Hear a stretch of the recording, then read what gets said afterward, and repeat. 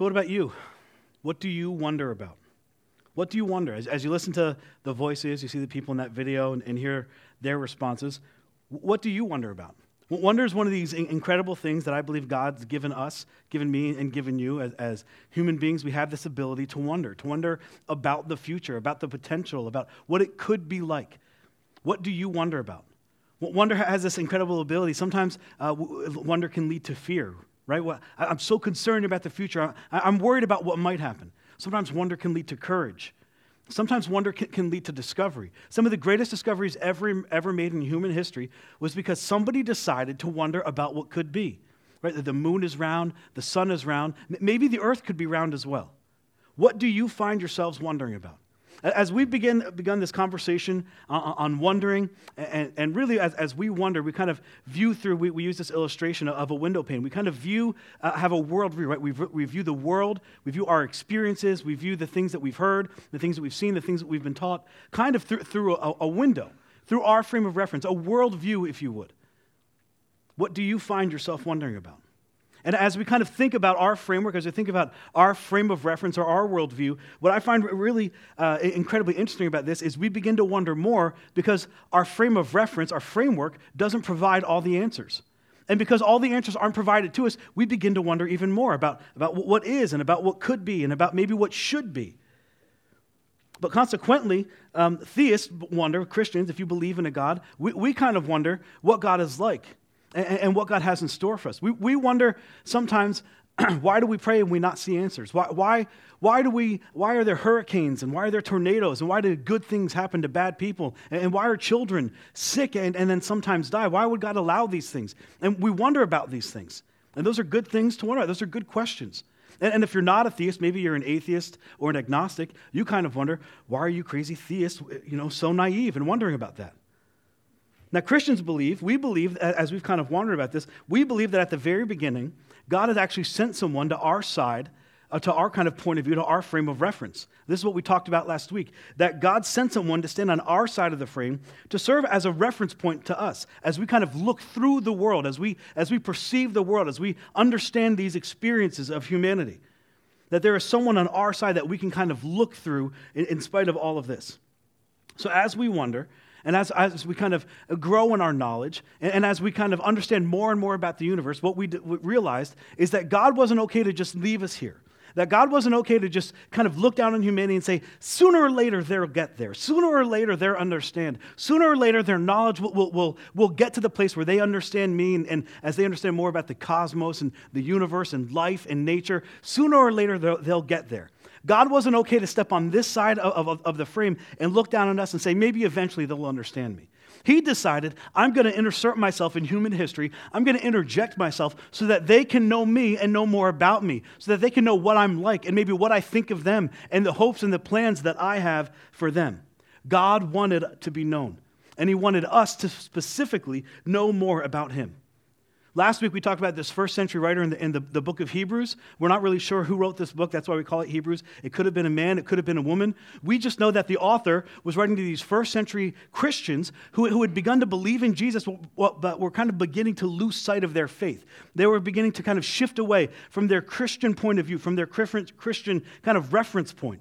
So the writer, he's kind of writing them to encourage them, no, come back on spot. Come back on point. Don't lose, don't throw your framework out. Don't lose it all because of this. Come back. And he says this. This is an incredible line that we talked about last week.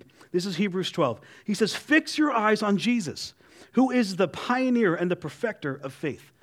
One translation said he is the beginning and the ending of faith. It started with him and it ended with him. That there should be nothing else that we kind of build our framework of faith on, nothing else that we build Christianity on, not a philosophy, not a man, not an organization, not some kind of weird, twisted theology, that it all kind of begins and ends with Jesus. He's the bookend to faith.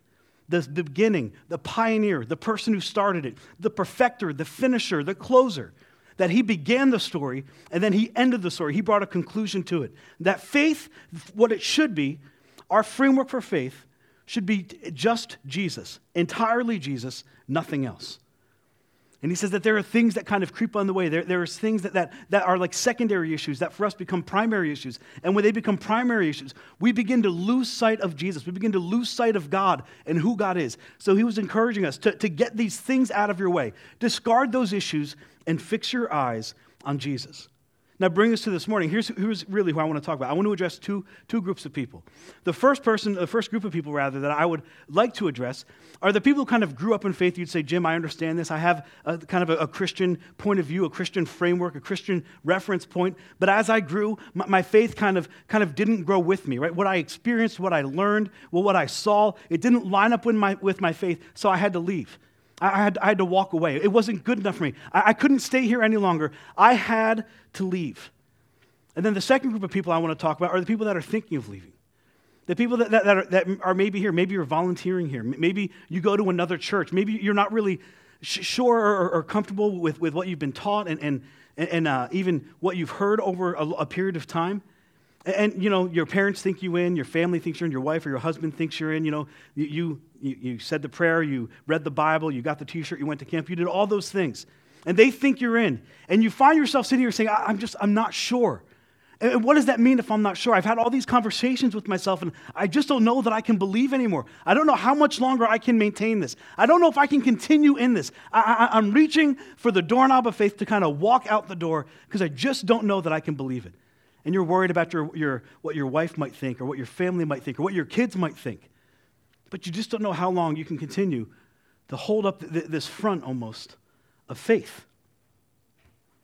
You see, as we look through this idea of what our frameworks are, as we kind of look through this idea of what a Christian viewpoint might be, what I find incredibly interesting, especially for those of us maybe that have walked away from faith, these kind of deconversion stories, as I call them, people that had a foundation of faith and then they walk away, they found somewhere over the line, things didn't line up, experiences didn't line up, they kind of went for the door. What I find really interesting is that in every deconversion story I've heard, there's never a problem with Jesus. The problem is always with those secondary issues that have become primary issues. It's with a man, it's with an organization, it's with a philosophy, it's with this idea that science and faith can't be cohesive. There's these secondary issues that we kind of allow in that cause us to walk for the door of faith. And maybe that's where you find yourself this morning. I don't know why I'm here. I really don't know that I even believe this, but they serve a good cup of coffee and someone invited me, so here I am. I've heard you have really good donuts, so I'll have a snack and then I'll go do what I want to do. But you find yourself wondering, I don't know that I can believe it. I don't know that what I've been taught is true.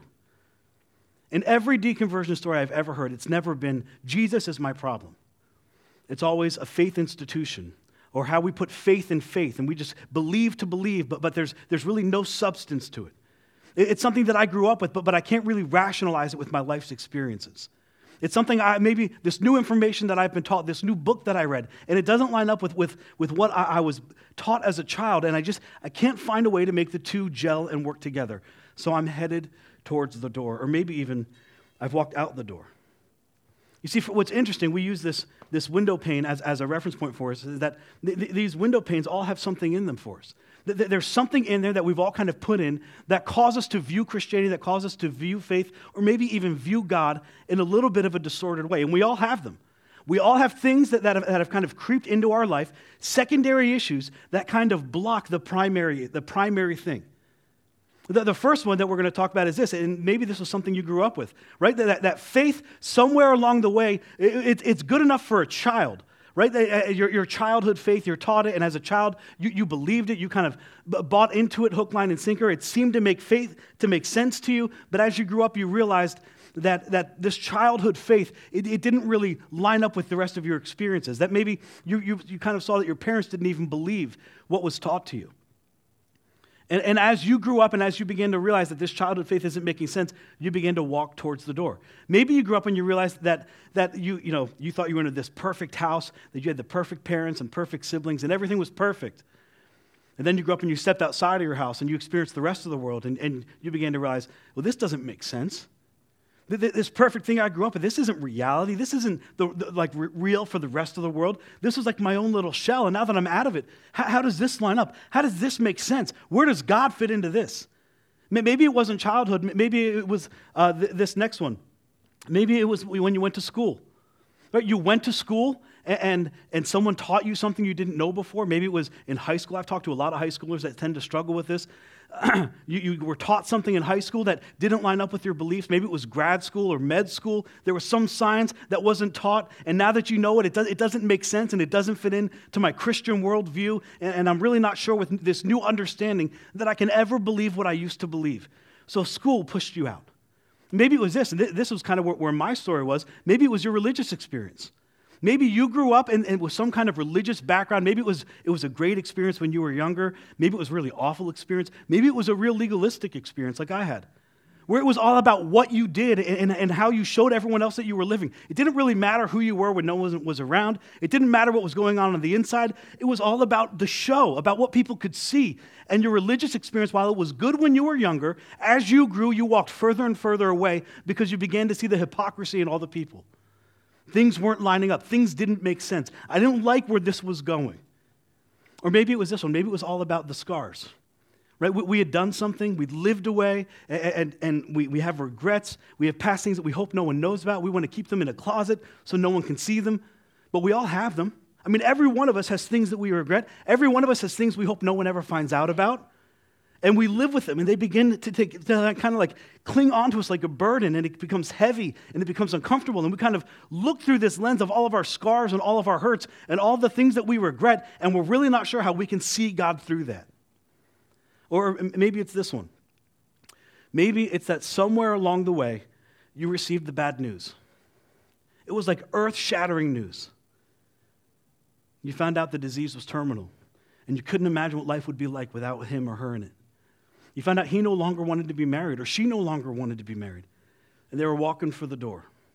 And in that moment, your framework of faith, your reference point, your view of God began to shatter, because how would God ever allow this to happen? Or finally, maybe it was the thing you just couldn't get by. It's just there, and it continually blocks you, and it holds you back all the time, and you're really not sure what it is, but you can never seem to work through it. You can never seem to get by it. It just continually holds you back. Maybe it's fear of the future, or fear of what might happen if you take a step, or fear of what might happen if you believe. Maybe it's your body image. You look in the mirror and you just see all these flaws, and there's just something in your appearance that you hate, but no one else sees it. No one else has any idea, but you see it. And it makes you uncomfortable, and it causes you to doubt, and it causes you to not believe, and it's something that's been with you forever and ever, and you just can't get through. It continually blocks who you want to be. It blocks who you want God to be for you. And you can't seem to get by it. We all want to convince ourselves that these things don't impact our life and our worldview, but the truth is they do. All of us have a worldview, and all of our worldviews are a little bit jaded. They're a little bit cloudy. The things from our childhood have kind of creeped their way in, and we view the world, and we view God, and we view faith through all of these other things that we've allowed into our worldview. Now, this isn't wrong. We all have that. Everyone has it. The challenge in this is when our worldview begins to push God out. Perhaps maybe our worldview of God wasn't built on the right thing. The problem is when our worldview begins to say, but Jesus doesn't fit into this. I would suggest that maybe our worldview was never built on the thing that it should have been built on. You see, Jesus encountered the same problem. In the first century, when he first started his ministry and he's gathering his disciples and they're all kind of coming to him, they had a first century worldview as well. They had things in their worldview that had clouded them, their expectations, things they were taught as children, some of their experiences. This new thing that Jesus is teaching, it's all kind of coming together, and they're experiencing Jesus with all this extra baggage, with all of these secondary issues that have kind of come into the foreground and become primary issues. They believe things like this, that God loved you if you were healthy, but if you weren't healthy, God hated you and he was judging you. They believe that all wealthy people were loved by God because if you were wealthy and healthy, then clearly God's blessing you. But if you were poor and if you were sick, or if your child was sick, or if maybe your niece or nephew was sick, then God was angry with you and he was judging you. They believed that the Jewish people were the chosen people by God to be blessed, and they were going to change their world forever. Yet at this point in time, they had been under like the thumb of Rome and they couldn't get out. And they couldn't kind of line up what they had been taught in faith and what their experiences are right now. Because if we're God's chosen people and God loves us and God wants to do something through us, why in the world can't we get out from Rome? Why is Rome this like totalitarian like ruler over everything we care about? And they couldn't line up their faith, what they've been taught, their worldview, with this experience of Rome dominating them. And then Jesus comes on the scene, and Jesus begins to gather, and Jesus begins to change things, and this incredible thing begins to kind of take place. And God did for them what God ultimately did for us. He sent someone to stand on their side of the frame to serve as a frame of reference, to serve as a reference point of how we view God. This is what Christmas is really all about. Toward the end of his life, Jesus gathers his disciples and he says, hey, we're going to get together and we're going to go celebrate the Passover, as we have many times. But this year I want to go do it in Jerusalem. And his disciples, they're kind of thinking, I'd rather not go to Jerusalem, Jesus. Every time you go to Jerusalem, you say something radical and kind of off-putting, and it scares people, and they get upset. And now you have these people that want to hurt you. Like, can't we just not go to Jerusalem? How about we celebrate Passover in Nazareth? Let's go home and see your mom and your family. We'll celebrate Passover there. That seems like a better idea. It's a little safer. And Jesus says, no, I don't want to go to Nazareth. Let's go to Jerusalem and let's celebrate Passover together. So he and his disciples, they make a way out to Jerusalem. They're about to celebrate Passover. They kind of do it in this upper room that's hidden, so no one knows what's going on there, because, again, there's these religious people that hate Jesus, don't want to hurt them, but the only reason they don't is because these crowds of people follow Jesus. So they're in this upper room celebrating the Passover, and this incredible conversation takes place that at first sight seems so confusing, but as we begin to dive into it, it's so clear of what Jesus is talking about, but his disciples couldn't get it. Jesus starts off by telling them, hey, now that we're here, I'm going to leave. And his disciples are thinking, where are you going? You just told us to come here. You told us to come to Jerusalem to celebrate, and now you're leaving? Don't leave us. These people hate us. If you leave, they're going to arrest us and kill us. Don't leave, Jesus. What do you mean you're leaving? Don't leave. Simon Peter steps up. This is Simon Peter. He's kind of the vocal guy of the group. He's the loudmouth, the guy who just kind of flies off the cuff and says whatever he wants. Simon speaks up and he says this, Lord, where are you going? And Jesus replied, where I am going, you cannot follow me now, but you will follow me later. To which Peter must have thought, I don't even understand that. That's not what I asked, but I guess it makes sense. Peter asked, Lord, why can't I follow you now? I will lay down my life for you. And we know where the story of Simon Peter goes, right? I imagine in this moment he's thinking one of two things. He's either thinking, hey, Jesus, if you leave and you make your way, say, to Nazareth or Galilee, and you leave us here in Jerusalem, all these religious leaders that you've ticked off, they're going to come after us. They're going to arrest us and they're going to kill us. So I'll lay down my life for you. I'm going to lay it down for you, Jesus. Go ahead. Or he's thinking this, hey, if you're leaving to make yourself the Messiah that we've heard about for years and years, and you're going to kind of make you like your claim to the throne, and you're going to take on Rome, there's going to be a battle, and I'm going to fight for you, and more than likely, I'm going to die. I'm willing to lay down my life for you, Jesus, whichever way you go. If you leave, or if you're starting a war, I'm with you. I'm the guy. You can count on me. And Jesus looks over at Simon Peter, and most of the time when we read this part, we think Jesus is angry. Like, how dare you, Peter? I think Jesus more said this with a little bit of a smirk on his face. Looking at Peter saying, Jesus answered, will you really lay down your life for me? You can imagine Peter like this proud kind of look. Of course I would. You can count on me. I'm the man, Jesus. I'm your man. Jesus kind of leans in and puts his hands on his shoulder. And he says, very truly, which is another way of saying, I'm about to tell you what's going to happen, and it's not going to change. There's nothing you can do to avoid this. I'm giving you this information. I'm telling you what you're going to do, and no matter how hard you try, you can't avoid it. Very truly, I tell you, before the rooster crows, or before the sun comes up in the sky, you will disown me. Not only are you not going to lay down your life for me, you're going to disown me. And not once, Peter, not even twice, but 3 times you're going to disown me. This was disturbing. I mean, this was concerning. These guys are now confused.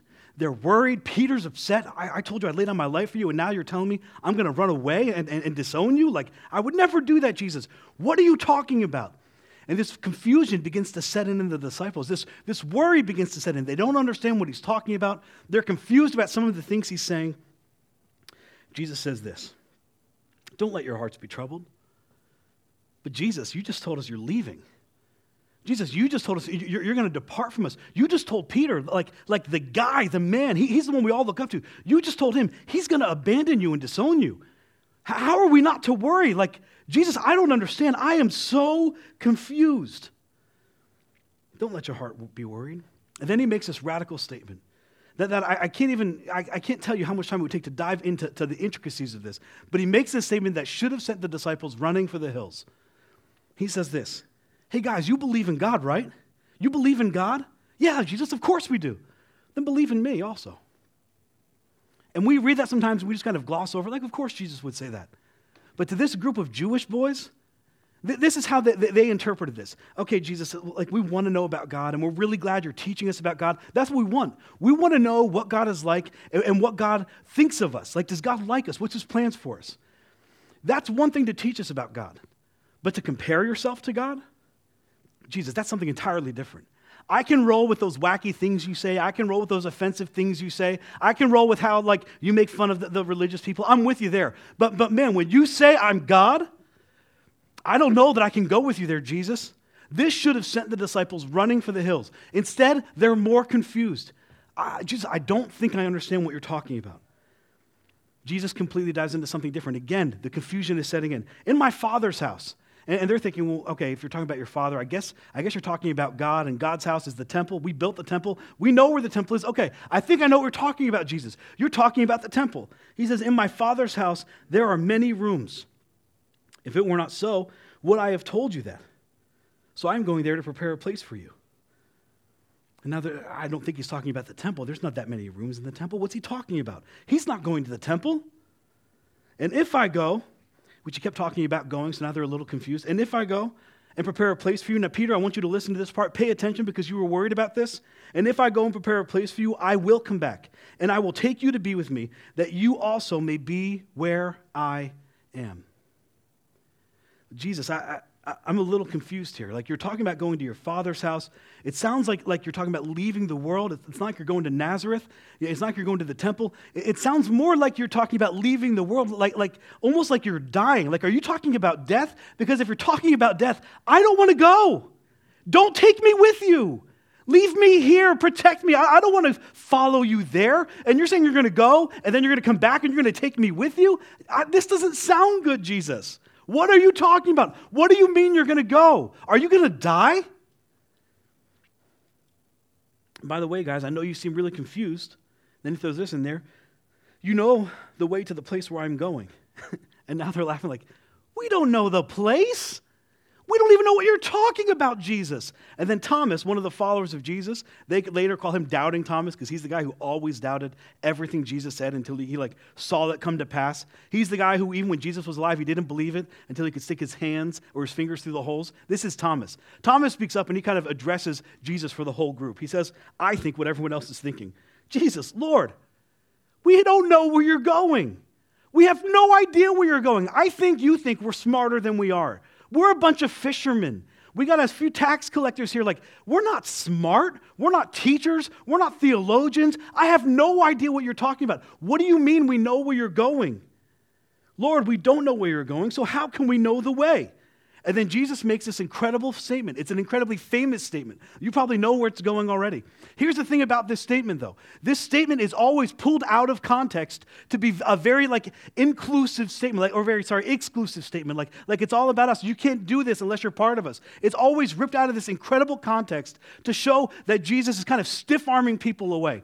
But when you read it in its context, when you read it how Jesus is saying it, it's not viewed as like this exclusive thing. It's viewed incredibly inclusive, that everybody can be a part of it, that everybody can know the way. You want to know the way to where I'm going? You want to know the way? You don't believe you know the way? Here it is, guys.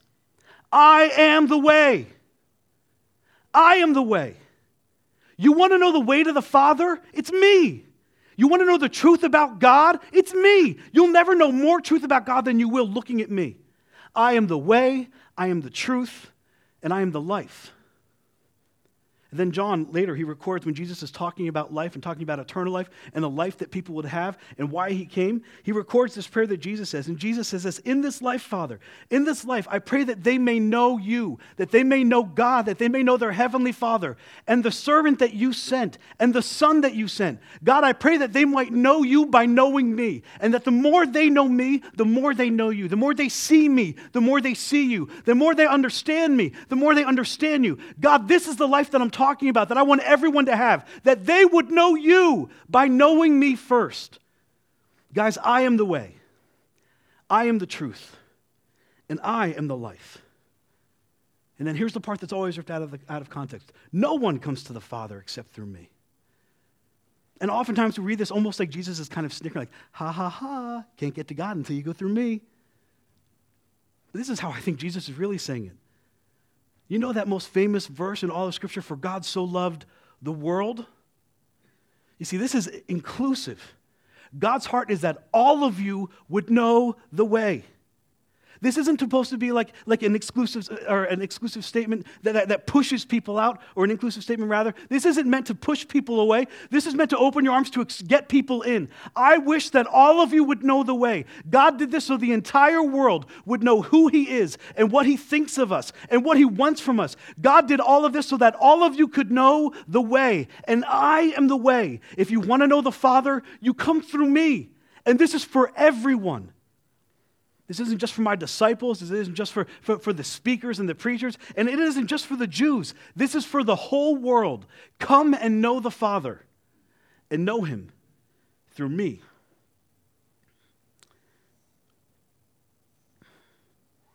Then He says, if you really knew me, if you really know me, you will know my Father as well.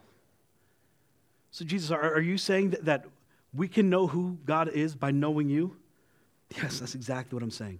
From now on, you do know Him, and you have seen Him. And again, these guys are so incredibly confused. Their immediate response, because they're so literal, is like, but we haven't seen Him. That's what we want. We want you to show us God, but we're not seeing Him, Jesus. Please just show us God. And we're going to divert from the message just a little bit to talk about how this actually played out in history and how we know this to be true. You probably learned this in school. Have you ever heard the term textual criticism? Textual criticism is a science that people who verify ancient documents, they use the science to prove whether or not a document can be trusted. And this isn't just documents in the Bible. This is any ancient document. Because ancient documents are valuable. Because most people couldn't read and most people couldn't write. So whenever we find anything that's written thousands and thousands of years ago, these people who verify this, they have a science developed to prove whether or not this is accurate, whether or not this is actually documented and trustworthy. And they do this because every ancient document is so rare, any ancient document can be sold for a lot of money. And what was happening is a lot of people were writing whatever they wanted and then signing some famous person's name to it. I'm saying all of this, and I'm the Apostle Paul, and really, it's Jim from No Man's Land. So there's this science developed to prove whether or not a text can be trusted or not. And one of the ways they do this is through what we call I'm going to say it right again. This stuff is always a mouthful. One of the ways they do this is through the criterion of embarrassment. That's how they kind of view this. And what that essentially means is this, is that any ancient author, any ancient writer who's kind of including himself in the mix of embarrassing himself in the mix of a document, it can be trusted. Because no ancient writer is going to basically say, hey, I'm a babbling idiot, you should trust me. But that when a writer or an author of these ancient documents does write that, and he does include himself in the mix of being somebody who's confused, of being somebody who's embarrassed, that it can be trusted. Because that's not what people did. People didn't include themselves in the mix. People didn't want themselves to look bad.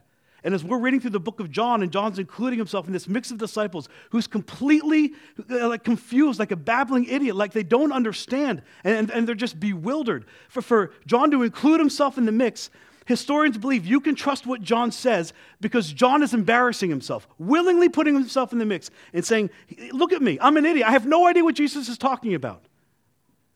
So you can trust what Jesus is saying. You can trust what John is writing. You can trust the words of Scripture. You can trust the New Testament documents because these men, the authors of the gospel, they include themselves in the mix of people being absolutely confused, running around like babbling idiots.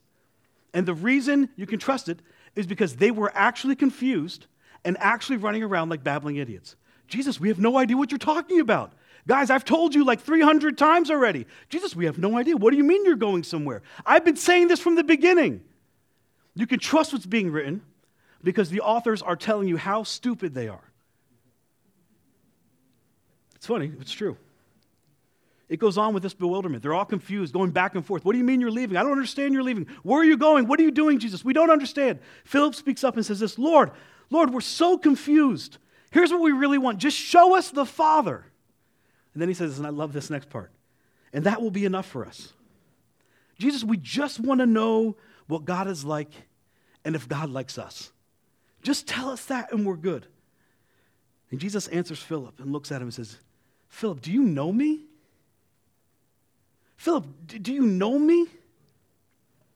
Even after I've been among you for such a long time. Don't you know me?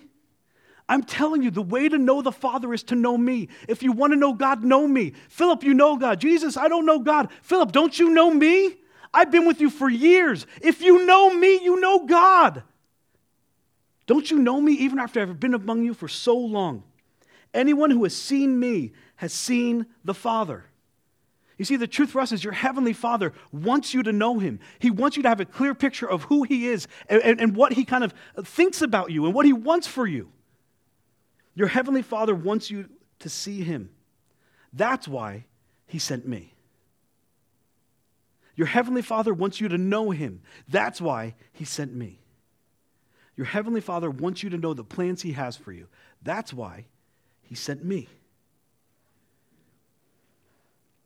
Then he says this, and if you're kind of on the outside, looking back in, if you're one of the people who've kind of walked away from your faith, or maybe the people who are questioning walking out on faith entirely, thinking, I don't know what my wife's going to say, I don't know what my kids are going to think, I just don't know that I can buy into this anymore. This is the statement that I think Jesus would say, as he said to his disciples. I think he's saying it to you, and I think he's saying it to me.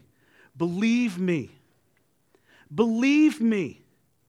Don't worry about the other stuff. Get the secondary issues out of the way. As the author of Hebrews would say, shake off everything that entangles you and causes you to be tripped up. Shake that off and believe me. Focus your eyes back on me. Don't get distracted. Don't allow the things that we cloud our worldview and our framework with. Get them out of the way and see me. Believe me when I say that I am in my Father and my Father is in me.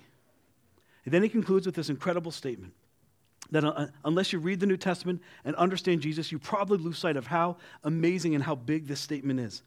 This comes from Jesus' incredible heart of compassion. Believe me when I say that I am in my Father and that my Father is in me. Then he says this, if you can't do it, if you can't believe me, if you can't believe the things I've said, if you can't believe the statements I made, if you can't believe those incredible sermons I preached, if you can't believe me, believe at least on the evidence of the works themselves. Believe at least on the evidence of the things that I'm about to do. If you can't believe my words, believe the evidence of what's about to happen. So as we wrap up, here's the question I want to ask you with.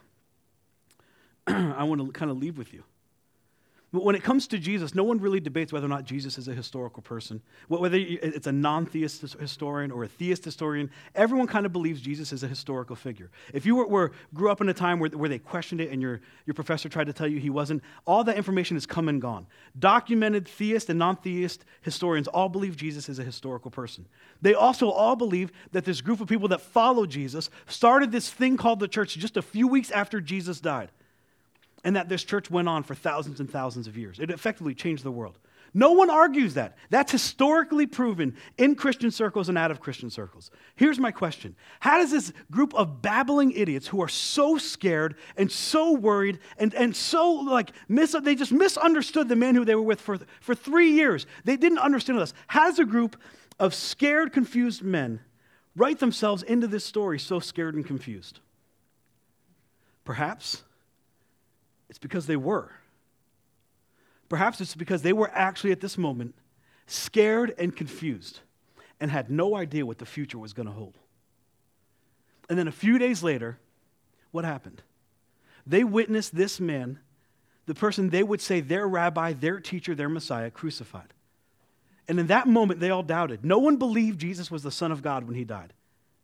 What happened? Peter, he denied Jesus 3 times to a middle school girl, scared to death. They arrested Jesus and put him on trial, and what did his disciples do? They ran for the hills like little kids. They were scared and they were confused. So how does this group of men who are scared and confused just a few days from this conversation go on in just a few weeks to effectively change the world? To go back into the streets, the same people that arrested and crucified Jesus. Peter, the man that just denied Jesus before a little girl, goes into the same streets where Jesus was arrested and crucified and looks at thousands of people and calls them all murderers and said, "You're responsible for his death." How does a group of men who are so scared, John and Philip, Thomas, who doubts everything, Peter, who's got this big mouth but has nothing to back it up, how do people who are so scared and so confused and just so worried in one moment, a few days later, change the world? It's because they believe the evidence of the works themselves. because they saw Jesus die. And then 3 days later, they're having lunch with him on the beach. And everything changed.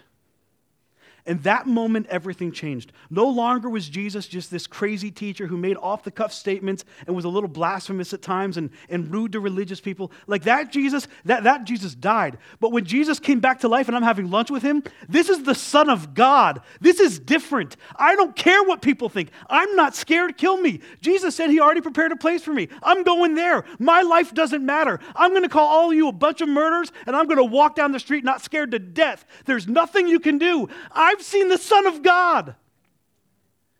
The evidence of the works themselves proved who Jesus was. I've seen. Jesus wasn't asking them to have faith in faith. Jesus wasn't asking them to believe in belief. He said, just believe in what you've seen. Believe in the evidence of the works themselves. And I've seen, and I've believed, and my life is never the same. And I think what Jesus was saying to them and what Jesus is even saying to us, those of us who doubt, those of us who've walked away, those of us who've closed the door on faith and said, that's my mother's faith, that's my father's faith, that's not good enough for me. I'm checking out. I'm done. I think Jesus was saying this. If you look past me, if you stop short of me, or you take your eyes off of me, you may miss your Heavenly Father. If you look past me, if you allow those secondary issues to cloud, if you stop short of me, if you don't go far enough to see the hopes and the God that I'm presenting to you, if you take your eyes off of me and look at these other things that can so easily confuse and so easily get in the way, you may miss sight of the person I've come to tell you about, your Heavenly Father. Don't look past me. God wants you to know. He wants to be clear, and he wants you to know who he is, and he wants you to know that he loves you so much that he sent me to tell you, and to die a shameful death so that you could know him. So for those of you that shut the door on faith and walked out, here's the question I leave with you. What was the faith you lost fixed on or fastened to? And for those of you that are headed towards the door, that would say, that was my mom's faith, that was my dad's faith, I've learned too much, I've seen too much, my religious background just doesn't, it's failed me time and time again. I just received news that I can't believe God would allow this. I can't get past this time in my life. For those of you that are headed to the door, let me ask you this question. What is the faith that you're losing fixed on or fastened to? Is it a childhood experience? Is it something maybe your parents taught you, but didn't line up with what you believe now? Is it some charismatic individual or an organization? Is it some theology? Maybe perhaps the reason we're questioning and the reason we're heading towards the door is because our faith was never founded, was never built on the one thing it needed, Jesus and Jesus alone. Jesus said, I'm here to show you the Father. I am the beginning and the ending of faith. Everything else outside of me can go away. You can know the Father because you can know me.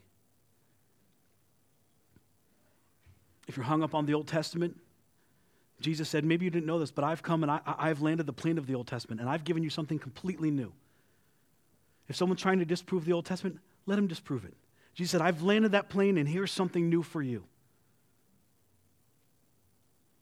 I am the author, and I'm the perfecter of faith. No one can come to the Father except through me, and I've opened the door for everyone. Will you find the way, and will you walk through it? Sometimes we give homework, and this isn't homework like I'm following up with you next week, and if you don't do this, you can't come back in. We're not going to check your card at the door, but I want to give you some homework this week. For all of you, I want you to find, get a copy of, you don't have to steal. If you need a Bible, head out and back to Journey Central. We have free Bibles, and we will gladly put one in your hands. I want you to find a Bible, and I want you to read through the Gospel of Luke. You know the Gospels, Matthew, Mark, Luke. Luke's the third Gospel writer. I want you to read through the Gospel of Luke between now and Christmas, and here's what I want you to do. I want you to push the secondary issues aside. Push the things that you think keep you from believing in God aside, and look at the words of Luke with open eyes, and ask yourself the question, can I know God, and what does God think of me? Would you do that by Christmas and allow God to speak to you? Because here's what I know. God sent Jesus in the world to stand with us so we wouldn't wonder where we stood with God. God sent Jesus to us to stand with us and point us to God so that we would never have to wonder again, is there a God? Can I know God? Can I trust God? And what does God think of me? That's something for you to wonder about over the next few weeks. And I hope you'd wander yourself back in here for part 3 of Welcome to Wonderland. Let me pray for you. Heavenly Father, I thank you so much for this incredible passage of Scripture. Lord, I know it can be confusing, just as your disciples were so confused. But God, from the outside looking in, it is so clear that you are continually pointing us in the direction of your Father, asking us, encouraging us, pleading with us, just take one more step in his direction. I pray that today we would do just that. For those of us that have maybe shut the door on faith, I pray that we would take one step in the direction of maybe opening that door again and allowing our eyes to be fixed on Jesus one more time to see if that faith would last. For those that are headed towards the door, before we open that door, I pray that we would take a step back and push those secondary issues aside, God, the things that we have allowed to cloud the view of God and the view of Jesus. I pray that we would push them away and focus on Jesus again. God, and for those of us that believe, I pray that this would be a reminder once again of why we believe what we believe. Not because of a church, not because of a book, not because of a charismatic individual, but because you decided to send your Son to the world so that we could know you. And I pray, God, that we would know you. I pray that we would know when things are beginning to distract, when we allow things to get in your way. And I pray we'd have the wisdom to push them aside, the courage to do so, and to focus our eyes back on you. In Jesus' name I pray. Amen.